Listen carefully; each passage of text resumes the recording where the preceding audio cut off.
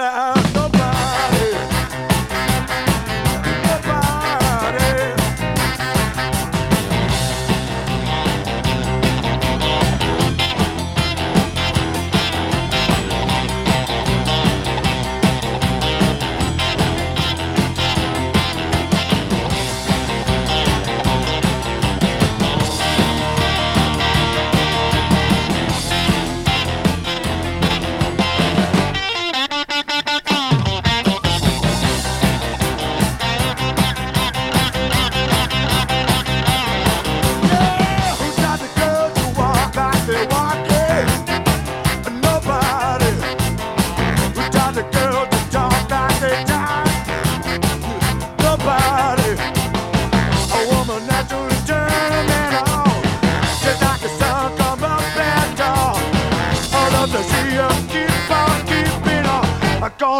You ain't gonna be like nobody. Nobody.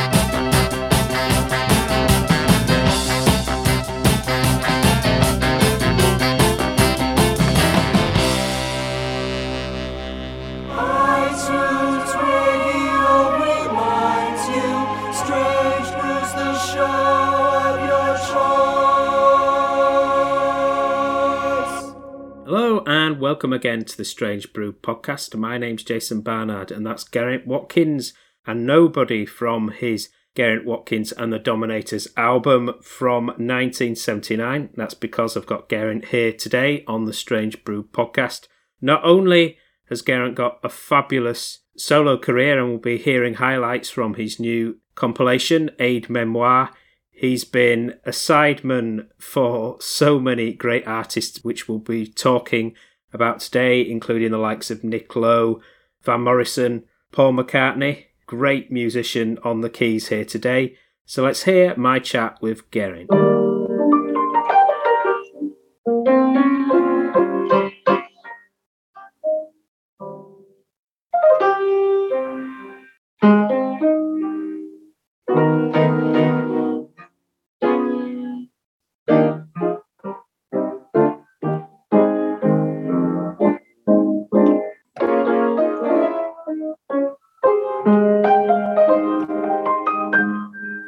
Hello. Hello. Geraint. Yes. Can you see me? Yeah, that's a fantastic welcome. No. So. Thank you very much for doing this. It's a real pleasure. It's my pleasure. Thanks for asking me. I'm thinking, who wants to know? One of the great things is you've played with some of the great figures of music, but this new collection is an opportunity to showcase your fine solo material that you've been releasing for over 40 years, isn't it? Yeah, I know. I haven't got a big enough ego, I don't think, to see it through, really. I think you need to be Elvis Presley, and I'm not. But it's all good stuff. Were you from a musical family? Well, yes and no, but not really. I mean, my auntie played the organ a bit, and my uncle's a very good fiddler. Two of my brothers are very good. We used to play together growing up. But it's not like I was listening to Eliza Carthy on the radio last night, and that was a musical family. Bloody hell. I don't think they stopped. You know, the Martin Carthy and all them. But there was music around, yeah. And so when did you start playing in front of people? Well, not for a while. Well, when I was a teenager, I suppose, but no, we still didn't really take it seriously. I mean, I always did myself, but it was like, nah, don't be so silly, you know, you wouldn't, there was not, you know, in a little mining village in Abbotsford, you're not destined to go, you know what I mean? You think, and in the end, of course, I thought, well, I'm just going to give it a go, and moved up to London and that. So when you first started playing in groups in London, was that around the time of what is known as the pub rock scene, or was it earlier? Yeah, I suppose so. I suppose it was just after that. The pub rock thing was going from 1970, I suppose, on. And I was about 1975 really came up, because still part of the pub rock thing. And in fact, the Balham Alligators were regarded as the doyens of pub rock in the 80s or whatever. Your first single was with Geraint Watkins and the Dominators, Nobody. Yeah. So when did the musicians that coalesced around that come together? That was from, because I'd moved up to London, because we used to come up here with a Cardiff band, Red Beans and Rice, which was Tommy Riley's band. And we used to come up to London to do the London pub gigs, like Open Anchor and stuff, National Rooms. And it was after that, I thought, well, I'm going to move up to London. So I did some rock and roll, Stuart Coleman's rock and roll show on Saturday. We did a couple with that band and with Memphis Bend, and I did a couple of my own. And then Andy Fairweather Lowe heard that rock and roll show and then gave me a ring and said, do you want to make a record? And of course I said, yeah, you don't say no, do you? And he organised all the musicians that he knew the rock field. So we recorded it up there, and that was great. And he's really great, so he was still a pop star then. The bonus of the Welsh connection coming back in, especially at Rockfield. Well, yeah, it was sort of, I suppose it's in the blood, and you understand each other. It's and they can all pronounce my name properly. Yeah. It seems strange because Nobody, that first single of yours, it got quite a lot of play on Radio 1. It did. It was Record of the Week. But I don't think it sold any, because I don't think the record company really thought it was going to sell it. I think it was, I don't know, maybe a sort of tax loss thing. No, I think the fella who really liked it, he left Vertigo Phonogram shortly after he had a falling out with them. So I was left. So they just put the record out and not expecting to sell it. And then it was Record of the Week. It was really annoying because I could have been a pop star. You were on one of those Stiff tours, but was that with supporting someone else? I was in Mickey Jupp's band. He's another one. He's great. He's a cantankerous old fellow, but I always got on really well with him because I liked his sense of humour. And he's a brilliant songwriter and singer and guitarist and piano player. He's brilliant. And the Stiff tour, of course, was great. Your own songwriting needs a bit more of a spotlight shining on it. Deep in the Heart of Texas, from that early period, is now been recorded by so many artists and is a bit of a classic. Well, a few have done it, yeah. Much to I'm so flattering when people do record it. Wow. It's brilliant. Yeah. Mike Sanchez did it. What's his name did it? Starry, Starry Night. What, Don McLean? Don McLean, yeah. He recorded it, yeah. Wow. Yeah, and he's written a few songs himself, hasn't he? Yeah, just a few. Just a couple, yeah. They done very well. And that bloke from NRBQ, he did it. Dave Edmonds had Dave Edmonds recorded it, yeah.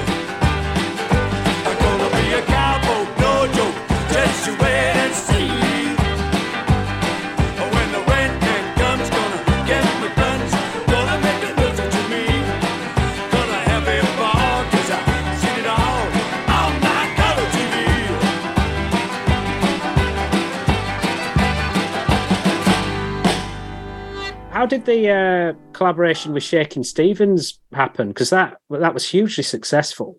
It was. So we did the Dominators. I think we'd already done that. Stiff Tour. It must have been after that with Shaky. Yeah, it was early 80s. Yeah, early 80s, wasn't it? Yeah. And that was the same thing. I mean, that came through Stuart Coleman again, I suppose, because he was the producer of the Shaky Stevens. So he wrote me in to play piano, and really surprised me when it was a hit. And then there was another hit and another one, and they went, one after another. Blimey. That was good fun, though. All the girls are screaming at him.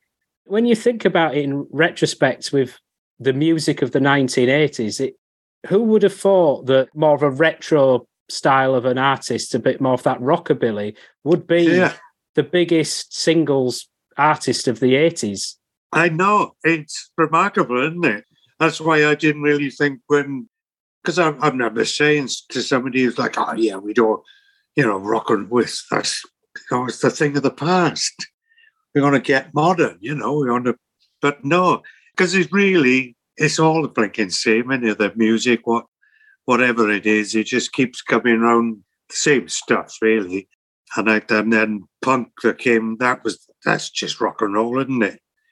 And then back in the days, rockabilly, that was like punk rock, wasn't it? And skiffle groups, they were pretty sort of, it wasn't exactly punk rock, but sort of the same in a way, wasn't it? Kind of underrated looking back, Shakin' Stevens, because he wrote Oh Julie, didn't he? He did, yeah. He came in one day and he said, oh, I've written this tune. It's like, oh. And again, you think, oh, that's all right, yeah.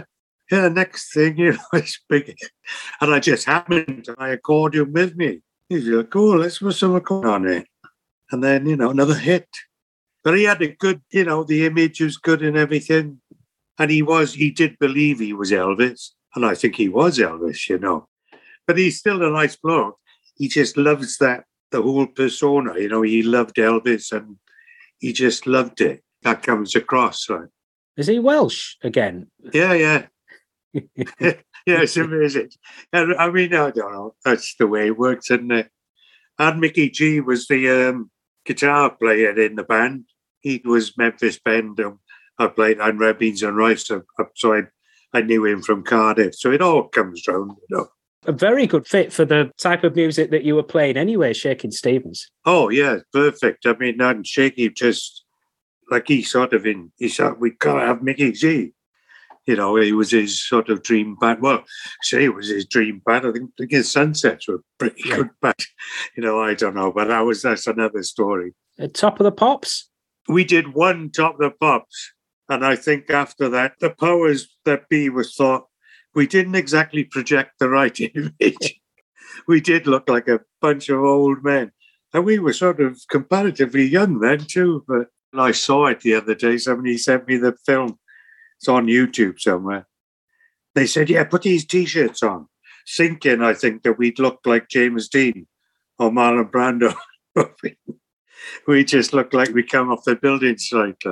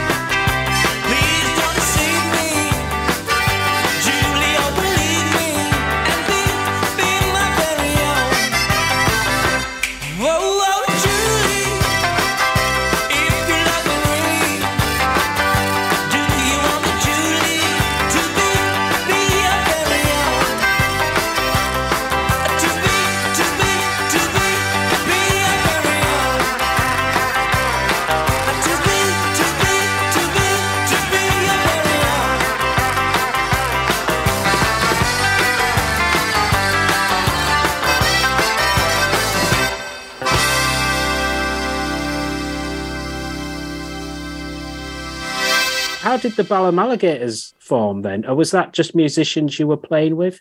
Yeah, it's just some people I knew. I mean, Gary I knew from, he was sort of my best friend in college, in art college in Portsmouth. You know, we always vowed to make a band together, and then he moved, then he did this, we did. But we sort of got back together again, and then he knew somebody else. And so next thing you know, and then I had bought an accordion, and then we just discovered Cajun music, you know, because then it wasn't all on the internet. He was like, you discovered things then, didn't you? He was like, wow, have you heard this? It wasn't like all at the flick of a switch. And I can't remember what it did. Oh, and then we had Kieran on the drums, who was a fantastic drummer, but he drank too much. And in fact, we all drank too much, but we didn't drink as much as him. And Robin, the fiddle, it was Robin's band, really, the fiddle player.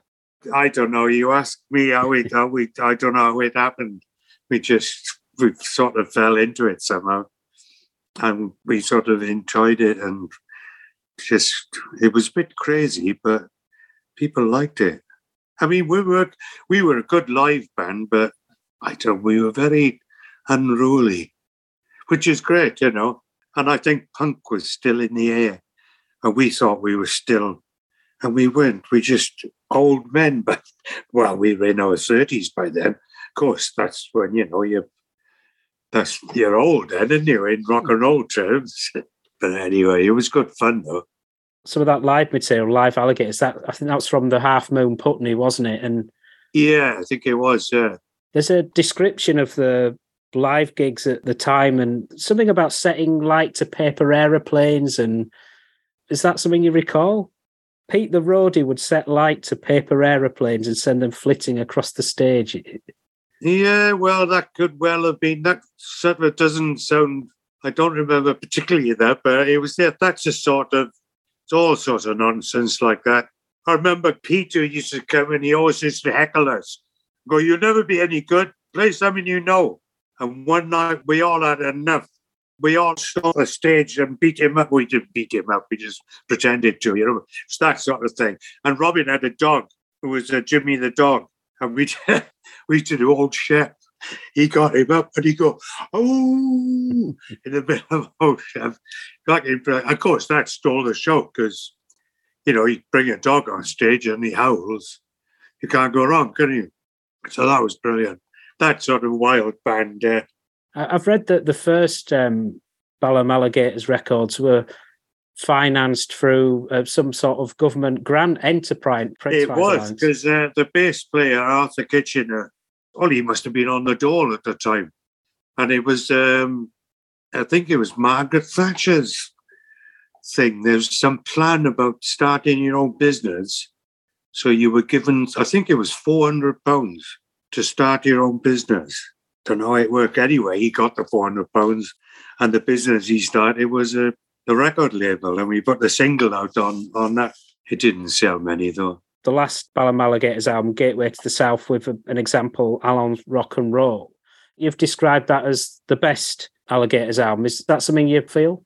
Well, it was the best recording, I suppose. And a lot of the good stuff, the first one, we were so, you know, and Kieran we'd have to there'd be a window when he was good between 11:30 and 12, when he was the best drummer in the world. And the rest of the time, he was terrible. He was brilliant and we loved him, you know, but we just didn't record very well. Just didn't have enough discipline, I suppose, because we just went in the studio and went, yeah, we could, just put it up, man. Yeah, it's great. And then after you go, actually, it's not all that good, is it? When it actually came out. And the songs are great and everything, and we did some performance of good, but we just didn't take it seriously enough. But I think the last one, Gateway to the South, we started trying to take it seriously. And it was sort of all right. But by then, it was too late by then. The album title that it originally came off, Gateway to the South, when you read that, you think it's of some sort of reference to the Deep South in the US, but I've read it was actually a Peter Sellers sketch. Yeah, it was Balham, Gateway to the South. I think it actually did have on the side of the cinema on the Bedford Hill. It's actually got Balham Gateway to the South written up on the wall before Peter Sellers. That's what inspired him to do the sketch. And that's where most of us lived then. In fact, Geraint was born in Balham and after the bass player. So, yeah, we owe a lot to Balham.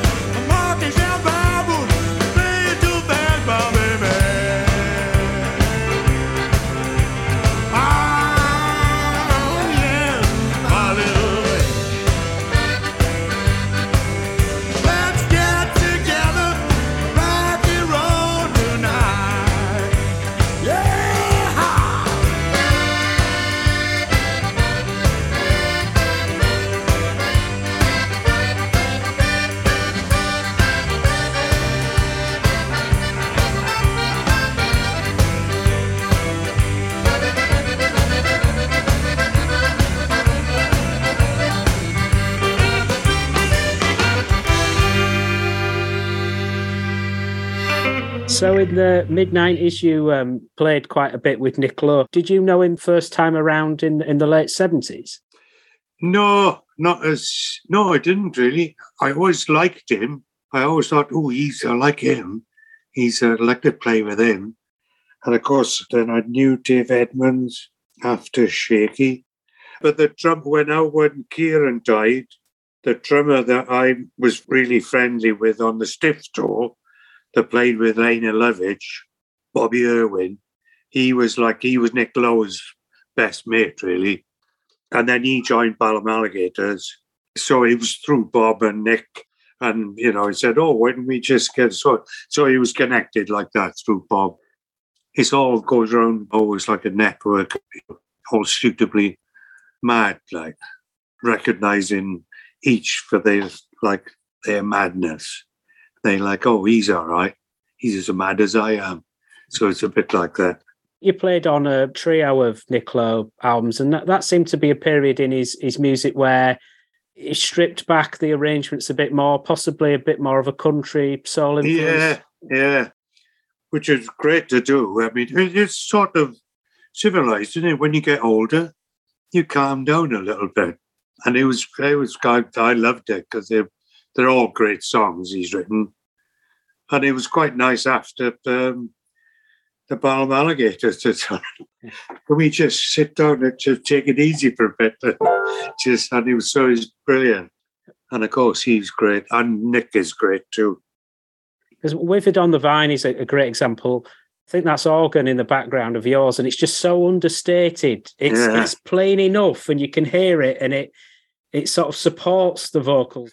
Yeah, well, that's what we did. We did all of it like that, really. It was just because really Nick he could just play the songs on the guitar and sing them, and he'd sort of out-rehearsed himself, he wouldn't.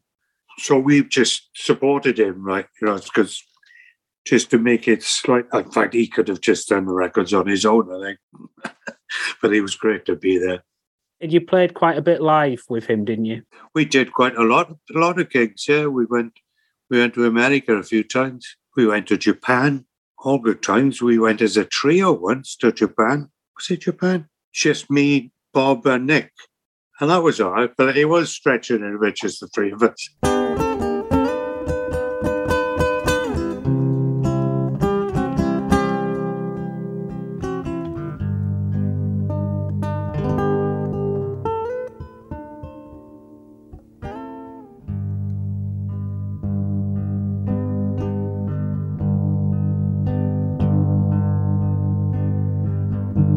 I once had a true love. I thought it would last. How could I know that it would go so fast? A love like a holiday, tender and kind, and I let it wither on the vine.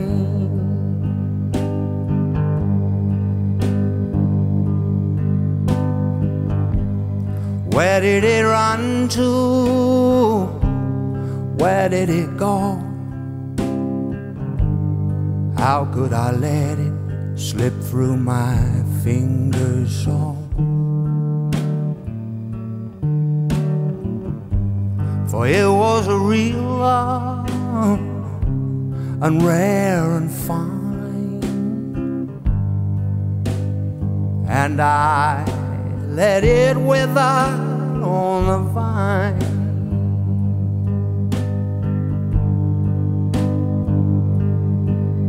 But the hardest pill to swallow is still not the reason for you leaving, but the way I let it happen. Now I'm counting the cost of the loss of what was once mine, that I let wither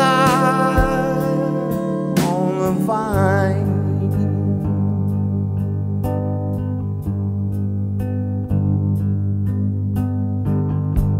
I once had a true love. I thought it would last. How could I know that it would go so fast? A love like a holiday, tender and kind, and I let it wither on the vine.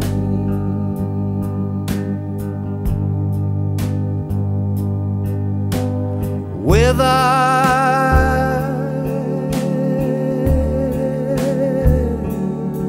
on the vine.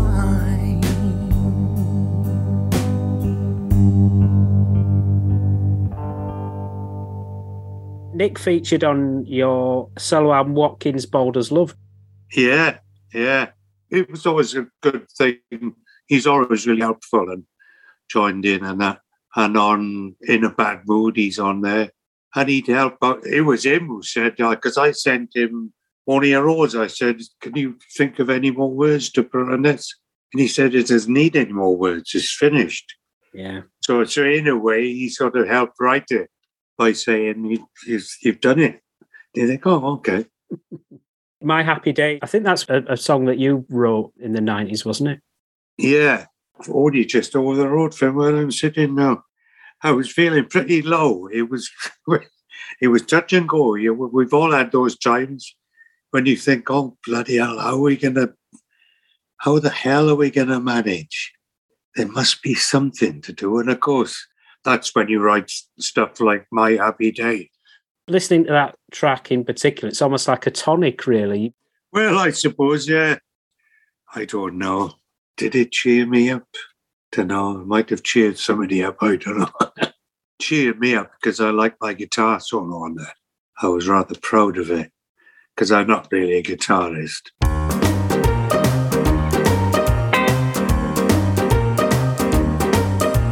I just can't keep a smile on my face. I belong to the human race. It's my happy day. I just take one big look in your eyes and I'm lost in paradise. It's my happy day. It's been a long time coming. I'm gonna make the most of it. We're off and running. Brand new habit, I just can't quit. Stars in my eyes, dreams in my pocket. My heart is beating, I just can't stop it. It's my happy day. Oh, happy.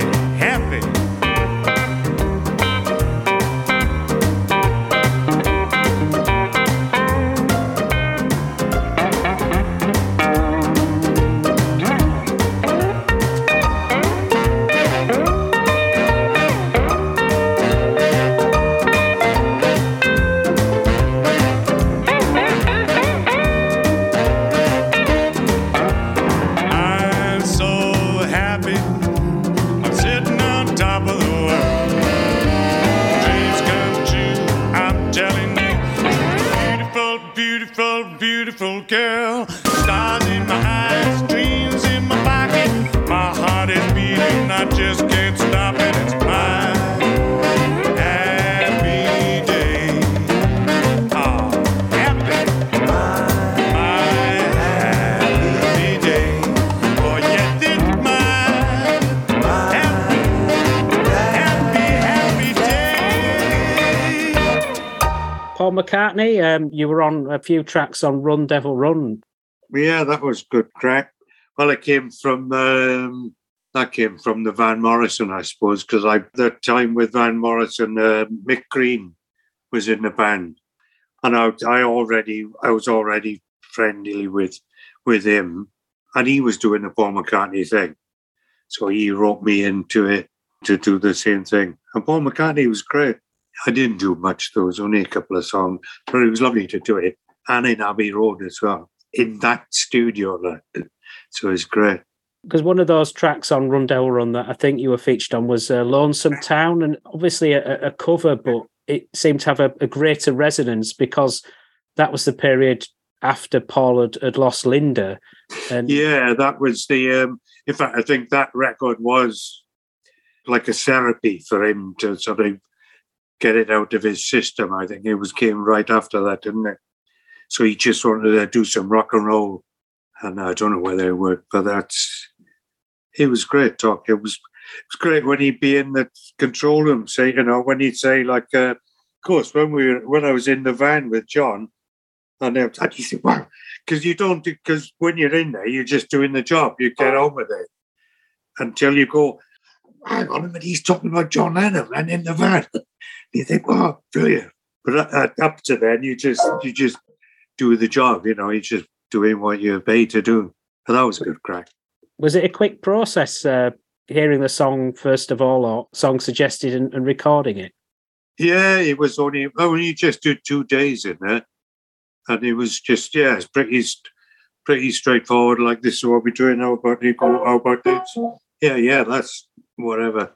And you mentioned Van Morrison, so mentioned Mick Green. So was it through Mick that you got working with Van, or? I'm sure he must have had something to do with it, because Van always loved him. So I'm sure he must have mentioned, he says, oh, that Watkins fella's good. Try him out. Because Van's always trying different people out all the time. It's like it never stops. So I think it might have been Mick Van through the place in Newport as well. Van used to go to the King's Hotel because Mac just loved music and all that. I don't know how he came about, but I think Van used to go there quite a lot when he lived in Bath just to have a meal, because Mac was pretty cool. And then Van used to come to the gigs because Mac used to put gigs on in the hotel. He owned the hotel, so he was, and he had loads of money, Mac. And that's another story about the Mac thing. He's brilliant. So I think that it came through that as well. And we used to do gigs in Palm Alligators. So I think, it's all. But he's always on the lookout. All the bands everywhere. And there'll be people, it's a bit like a football manager, with the scouts going out. And they'll come back with a recommendation. Was it piano and organ that you featured on there? Because I think there's organ quite prominent on Philosopher's Stone, for example. It was organ on. In fact, it's just organ on there, on the Back on Top. But that was the one. And so that was all organ. But then when I played the gigs, I did organ, main and piano. And then John Allaire came in, his old organ player from America.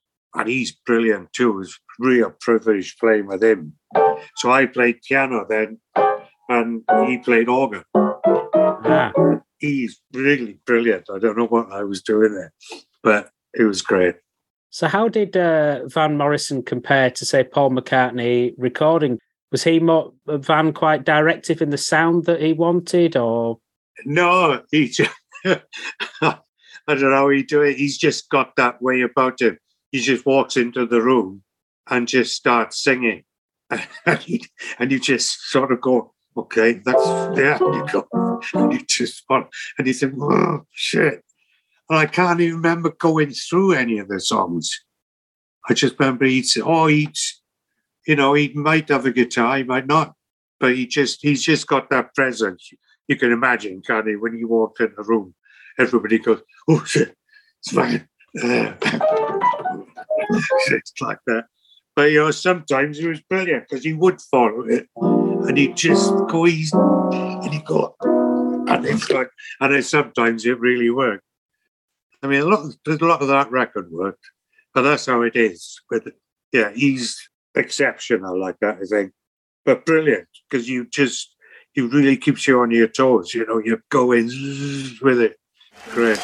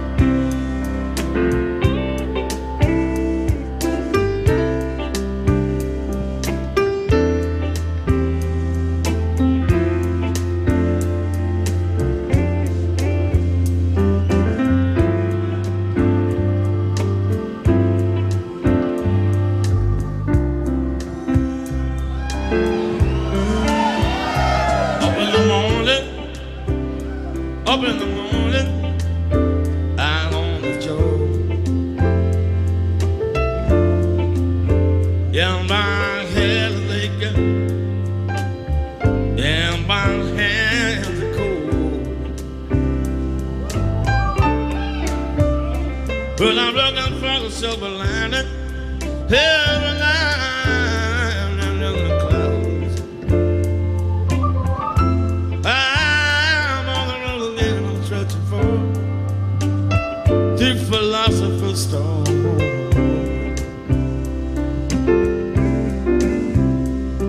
It's a hard road, it's a hard road, Daddy-o. And my job is turning into gold. On the back street, on the back street, Jelly Roll. I'm on the road again and I'm searching for the philosopher's stone.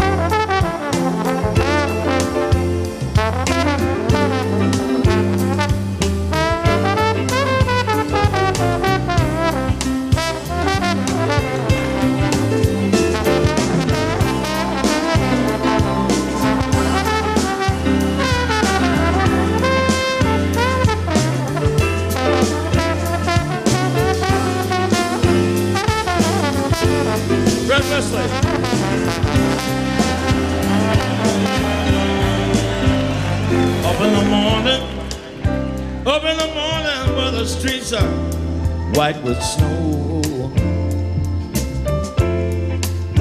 Yeah, we were singing, don't you rock me, Daddy-o. When you hear that engine, when you hear that engine drone, I'm on the road again and I'm searching for you philosopher's stone. Then you ramble all around. Oh,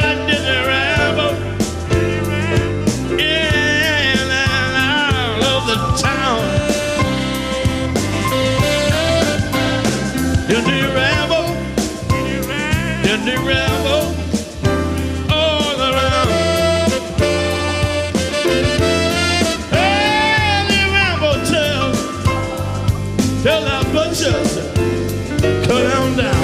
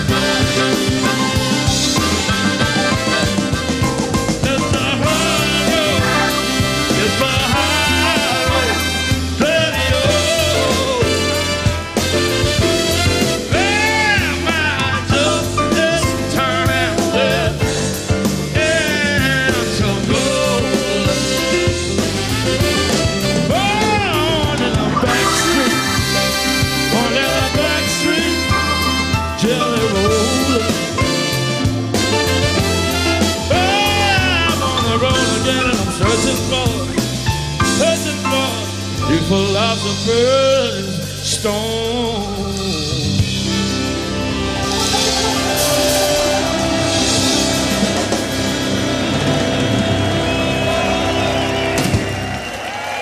And you mentioned Only a Rose earlier, which is one of your best known songs.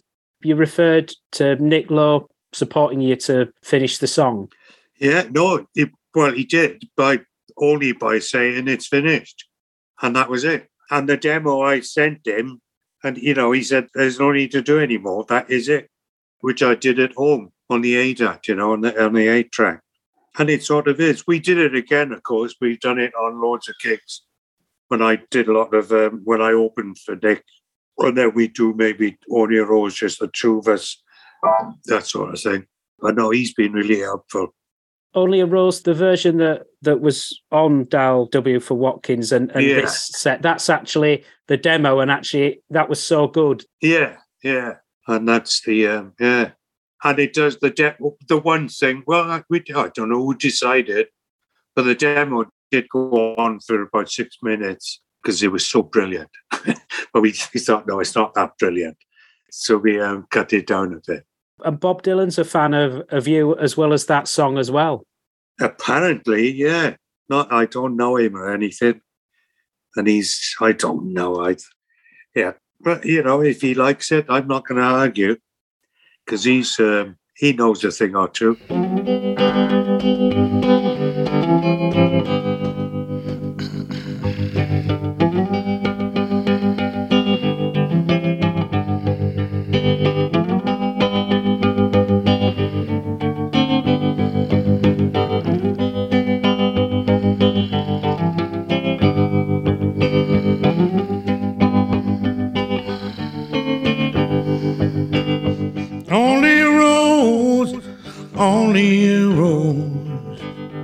Only a rose for my darling.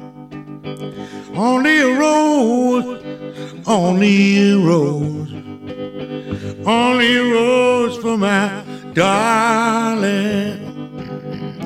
She was my pride and joy. She was my everything. She was my pride and joy. She was my everything. Only a rose, only a rose. Only a rose for my darling. Only a rose, only a rose.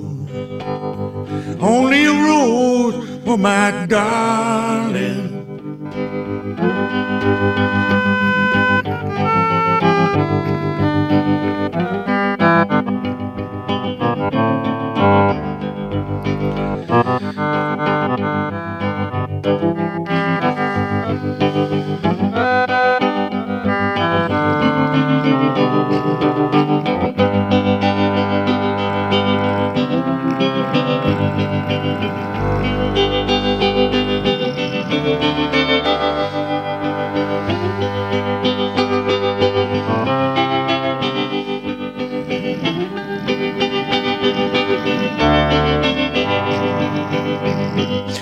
She was my pride and joy.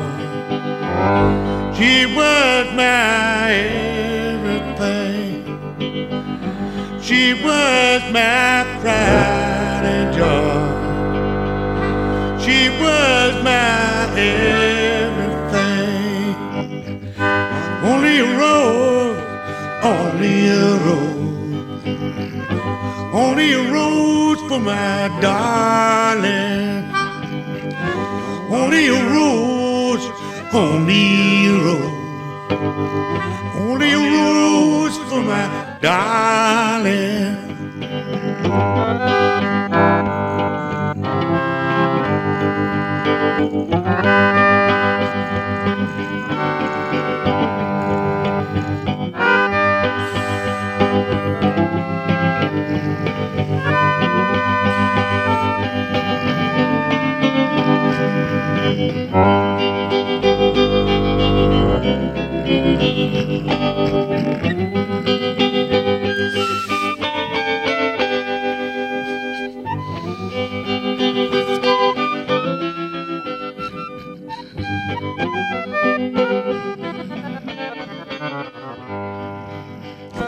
Only a rose, only. So, playing with Bill Wyman, had you known Bill Wyman before you played with the Rhythm Kings? Well, when Willie and the Poor Boys, that came through Andy Fairweather Low, because he got friendly with Bill with some trip. And then when Willie and the Poor Boys came up, which was a charity thing for Ronnie Lane, the MS thing. Yeah. So, and it was Andy Fairweather Low recommended me to do it. And Mickey G as well, who was in Shakey's band. And Henry Spinetti, and Mickey G was on the Dominators record, of course. So it's all, we're all in the same gang, I suppose. Some of that material of you playing with the Rhythm Kings is captured on the Live Communication album. There's a song on that live LP, Louisiana 1927, which is Randy Newman's song, and that's got Dennis Lockyer. Oh, the one with Dennis Lockyer on it. Yeah. Yeah, that's good, yeah. Yeah, I remember that live record. And he was a good bloke, Dennis Lockyer. I shared the back of the bus with him, and we'd sit there and just not bother each other too much. Anyways, it was really nice. Really nice fella. How was it playing live with Bill and the musicians there? Was it just good fun? It was, yeah. It was great, really. And the more I look back at it, you think, God, that was brilliant, huh? And when you got Albert Lee, you got Beverly Skeet, and then you got Georgie Fame and the brass players, Graham Broad on the drums. It was like brilliant. And then you got Terry and Bill. And we had a good fun every night. And the music was brilliant. Yeah, it was great. I wish we were still doing it. But, there's a limit. Georgie Fame was brilliant, to be on stage with him. And they was great guests, like Dennis Lockyer. We had Eddie Floyd on one tour, Mary Wilson. When you were in your teens, who did you look up to on piano or organ? Who inspired you? Oh, I suppose, Ray Charles is the obvious one like that. And I suppose the rock and roll Jerry Lee and Little Richard, because I thought, I could do that. With the Ray Charles, you think, that's a bit tricky. And then all the boogie-woogie stuff. And then you hear Professor Longhair. And, the first thing was the Beatles, I suppose. That was the first record I bought. But that was, a lot of that's rock and roll, isn't it? And the Rolling Stones, of course. Same, through the 60s is all that stuff. And the Animals, they were like R&B band. And Spencer Davis, Stevie Winwood, and the Small Faces, all that stuff. That was like sort of like, wow, this is brilliant, and Georgie Fame and the Live at the Flamingo, all that stuff. Great.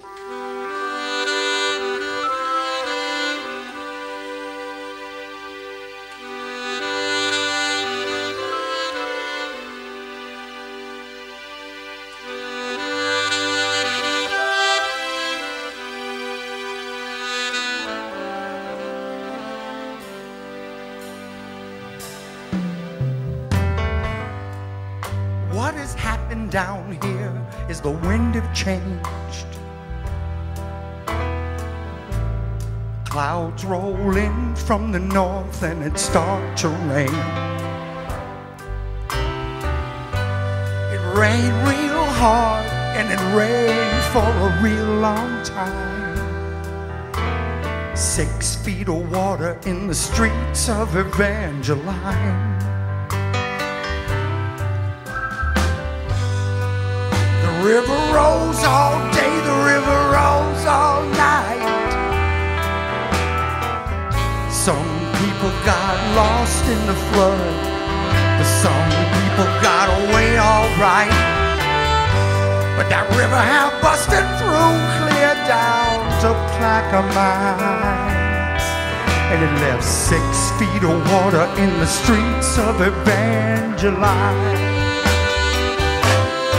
Louisiana, Louisiana, they're trying to wash us away. They're trying to wash us away. Louisiana, oh, Louisiana, they're trying to wash us away. They're trying to wash us away. Yeah.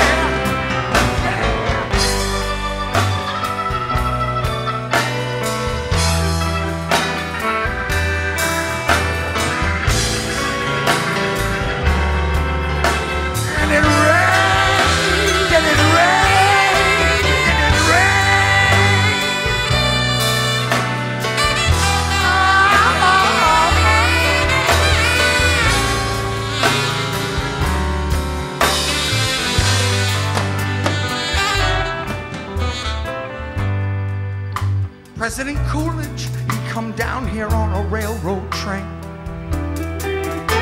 when the little fat man got a notepad in his hand. And the president say, little fat man, now ain't it a shame what the river has done to this poor cracker's land?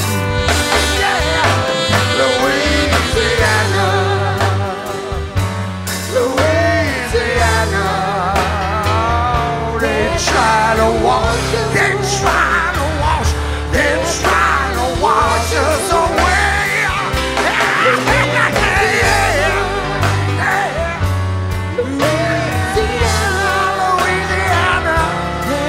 try to wash us away. They try to wash us away.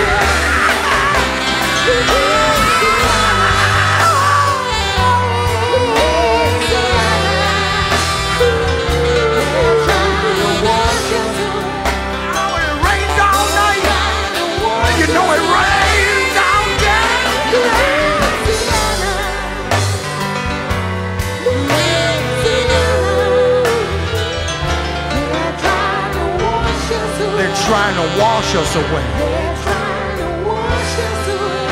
That's right.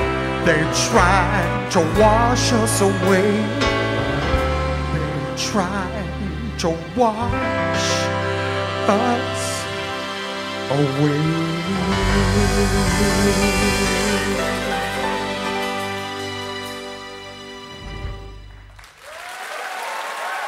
We've been discussing some of your inspirations, but a really interesting combination is you working with someone from the younger generation, Simon Ratcliffe of Basement Jaxx, on one of your more recent albums. That was an inspired collaboration. It was, yeah. And that was all his doing. I mean, I loved it. He just phoned up and said, do you want to do a record? And he was like, oh, yes. And he lives close by, so we could sort of do it gradually. Like we didn't sort of, because we co-wrote quite a few of the songs. So he just come round and we worked at it slowly until we thought, hang on, should we just put this out? And it was like, yeah, and that's been pretty good. We still do some of those songs in our set, and it's we're going to have to make another one now. I've got some new songs. And soon there'll be another one. because we only put this backwards one on because it's good to, I don't know. It's just a way of getting more gigs, really. But I've putting it out, you think, bloody hell, that's me. That's my life. And then you think, well, it could be worse. Could have been working in a sausage factory all this time. Heaven Only Knows, which is from Rush of Blood, the album that you also collaborated with Simon Ratcliffe on. Yeah. It's a song in particular, and especially in these days of streaming, certain songs just take off. That is an example where it's had a lot of listens, that one. I think over 1 million on Spotify. Yeah, but I don't think we get any money out of that. But I've heard about the figures, and you think, oh, that's not even going to amount. But it's still very flattering. So you're planning or playing live dates with the Mosquitoes, are you? Yeah, we got a few in the book, and the last few gigs have been really good. We've hit a golden moment, I think. We just want to keep at it. Who knows? It'd be great to see you guys live and hopefully play quite a number of tracks from this collection. Yeah, we will do. And they'll all be good. We do mainly that, but we do, like Ollie does a few numbers, and Martin on the sax does it with features a bit, so it's not just my old songs, but it's mainly mine stuff. But it's a nice broad thing, I think. The whole band is a good rocking band. And we do a few, rock and roll classics and stuff. So it's pretty good. Brilliant. Well, I've absolutely loved listening to Aid Memoir, and I wish you all the best with its release. Oh, great. Thank you. And thank you for inviting me to talk. Somebody's got to do it, haven't they? No, it's a huge pleasure. Right. Oh, brilliant. Well, that's lovely. So we started with the piano and we're ending. Yeah, we've ended with the piano. You've changed, the sparkle in your eyes, it's gone.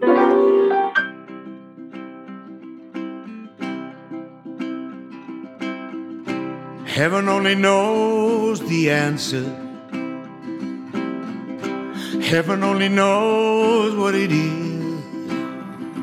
What it is. What it is.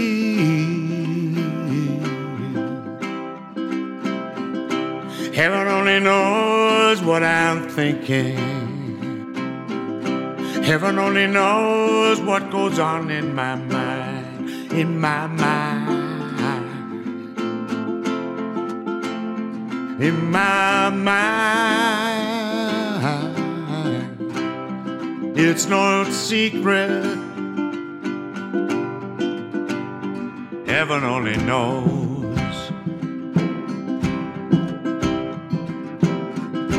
Heaven only knows why I love you. Heaven only knows what I feel like I do, like I do, like I do. It's no secret, but heaven only knows.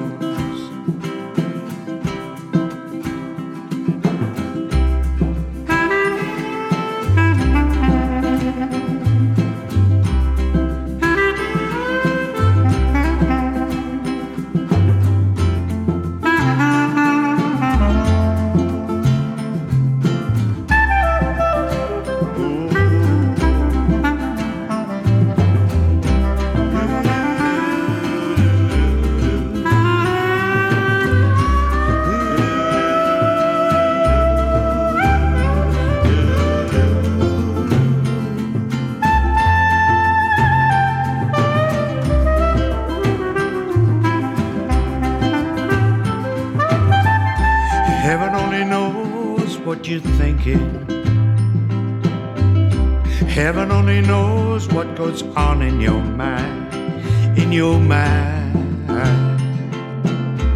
Lord, in your mind, yeah. It's no secret.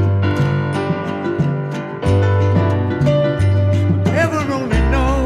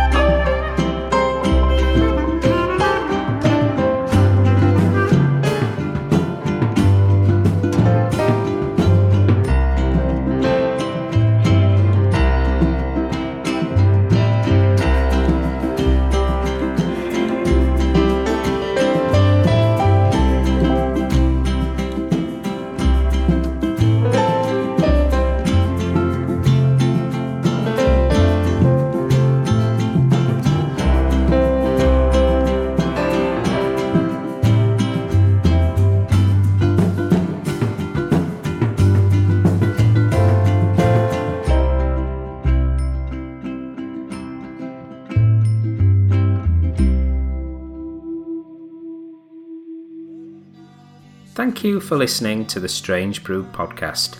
If you do like the show, please consider a small donation to help keep the show archive online. It's 10 years since I started the podcast, and hosting fees are increasing over time. All your support keeps the show running and helps me get amazing guests. To support me, just go to thestrangebrew.co.uk where you'll see a donate button on the homepage. Thank you very much. Plus, any reviews on your podcast services help to spread the word too. Thank you.